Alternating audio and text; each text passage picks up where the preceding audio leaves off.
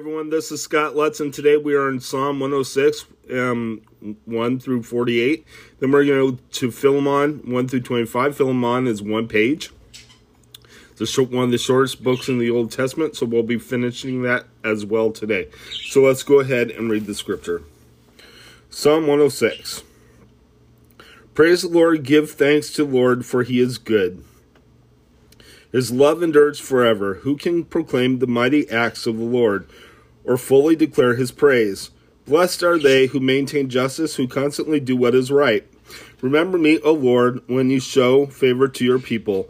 Come to my aid when you save them, that I may enjoy the prosperity of your chosen ones, that I may share in the joy of your nation, and join your inheritance in giving praise. We have sinned even as our fathers did. We have done wrong and acted wickedly. When our fathers were in Egypt, they gave no thought to your miracles. They did not remember your many kindnesses. And they rebelled by the sea, the rebel sea, the Red Sea, yet he saved them for his name's sake, to make his mighty power known. He rebuked this Red Sea, and it dried up. He led them through the depths as through a desert. He saved them from the hand of the foe. From the hand of the enemy he redeemed them. The waters covered their adversaries. Not one of them survived. Then they believed his promises and sang his praise. But they soon forgot what he had done and did not wait for his counsel. In the desert they gave in to their craving. In the wasteland they put God to the test. So he gave them what they asked for, but sent a wasting disease upon them. In the camp they grew envious of Moses and of Aaron, who was consecrated to the Lord. The earth opened up and swallowed Dathan. It buried the company of Abiram. Fire blazed among their followers. A flame consumed the wicked. At Horeb they made a calf, and worshipped an idol cast from metal. They exchanged their glory for an image of a bull, which eats grass. They forgot that God who saved them, who had done great things in Egypt, miracles in the land of Ham, and awesome deeds by the Red Sea. So he said he would destroy them, had not Moses his chosen one stood in the breach before him to keep his wrath from destroying them. Then they despised the pleasant land. They did not believe his promise. They grumbled in their tents and did not obey the Lord.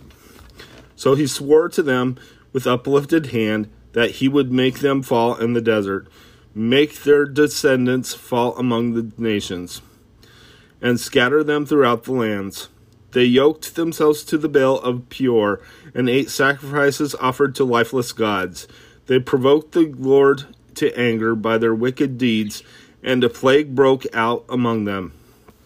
But Phinehas stood up and intervened, and the plague was checked. This was credited to him as righteousness for the endless generations to come. By the waters of Meribah they angered the Lord, and trouble came to Moses because of them.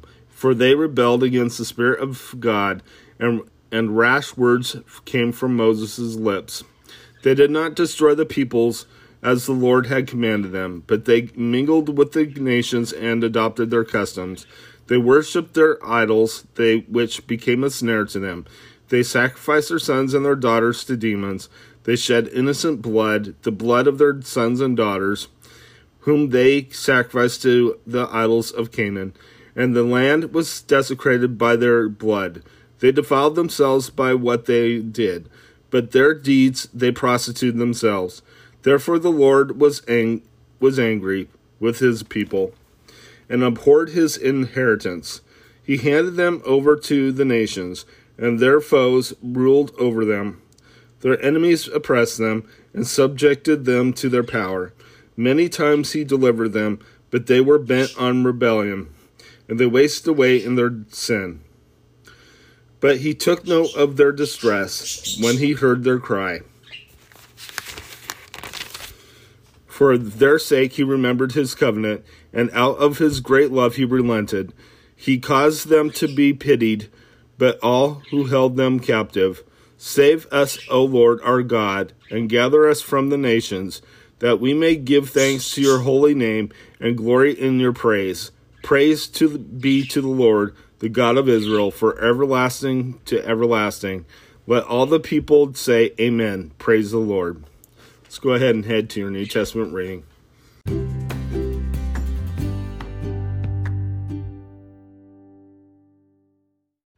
All right, so this is your New Testament reading. We're in Philemon. Let's go ahead and read the scripture, verses 1 through 25. Let's begin. Paul, a prisoner of Christ Jesus, and Timothy, our brother, to Philemon, our dear friend and fellow worker, to Apphia, our sister, to Archippus, our fellow soldier, and to the church that met in your home.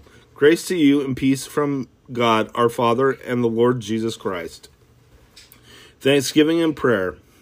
I always thank my God as I remember you in my prayers, because I hear about your faith in the Lord Jesus and your love for all the saints. I pray that you may be active in sharing your faith, so that you will have a full understanding of every good thing we have in Christ.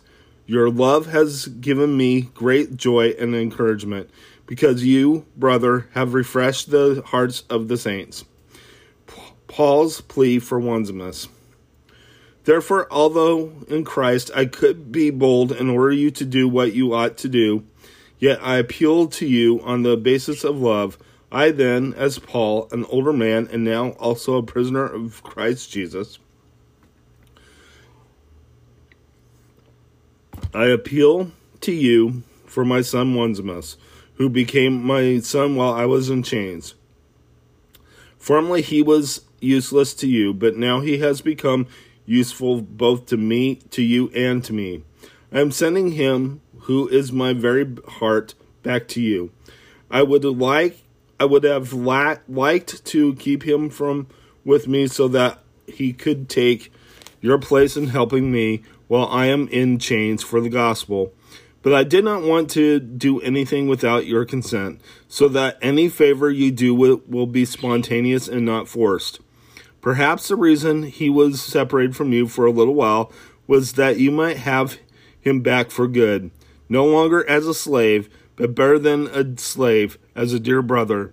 He is very dear to me, but even dear to you, both as a man and as a brother in the Lord.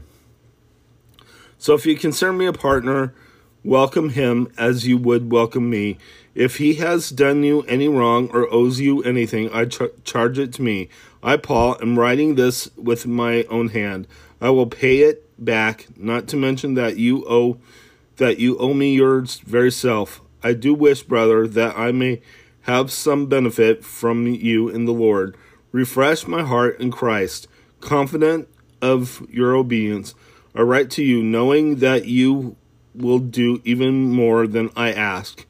And one thing more, prepare a guest room for me, because I hope to be restored to you in answer to your prayers. Epaphras, my fellow prisoner in Christ Jesus, sends you greetings, and so do Mark, Aristarchus, Demas, and Luke, my fellow workers. The grace of the Lord Jesus Christ be with you, your spirit. Let's go ahead and close in prayer. Dear God, I just praise you. I lift you up, O Lord. I thank you, Lord, for what you've done. Thank you for these many scriptures, Lord. And thank you for your kindness, Lord, for us. In Jesus' name, amen. God bless you. Have a good day.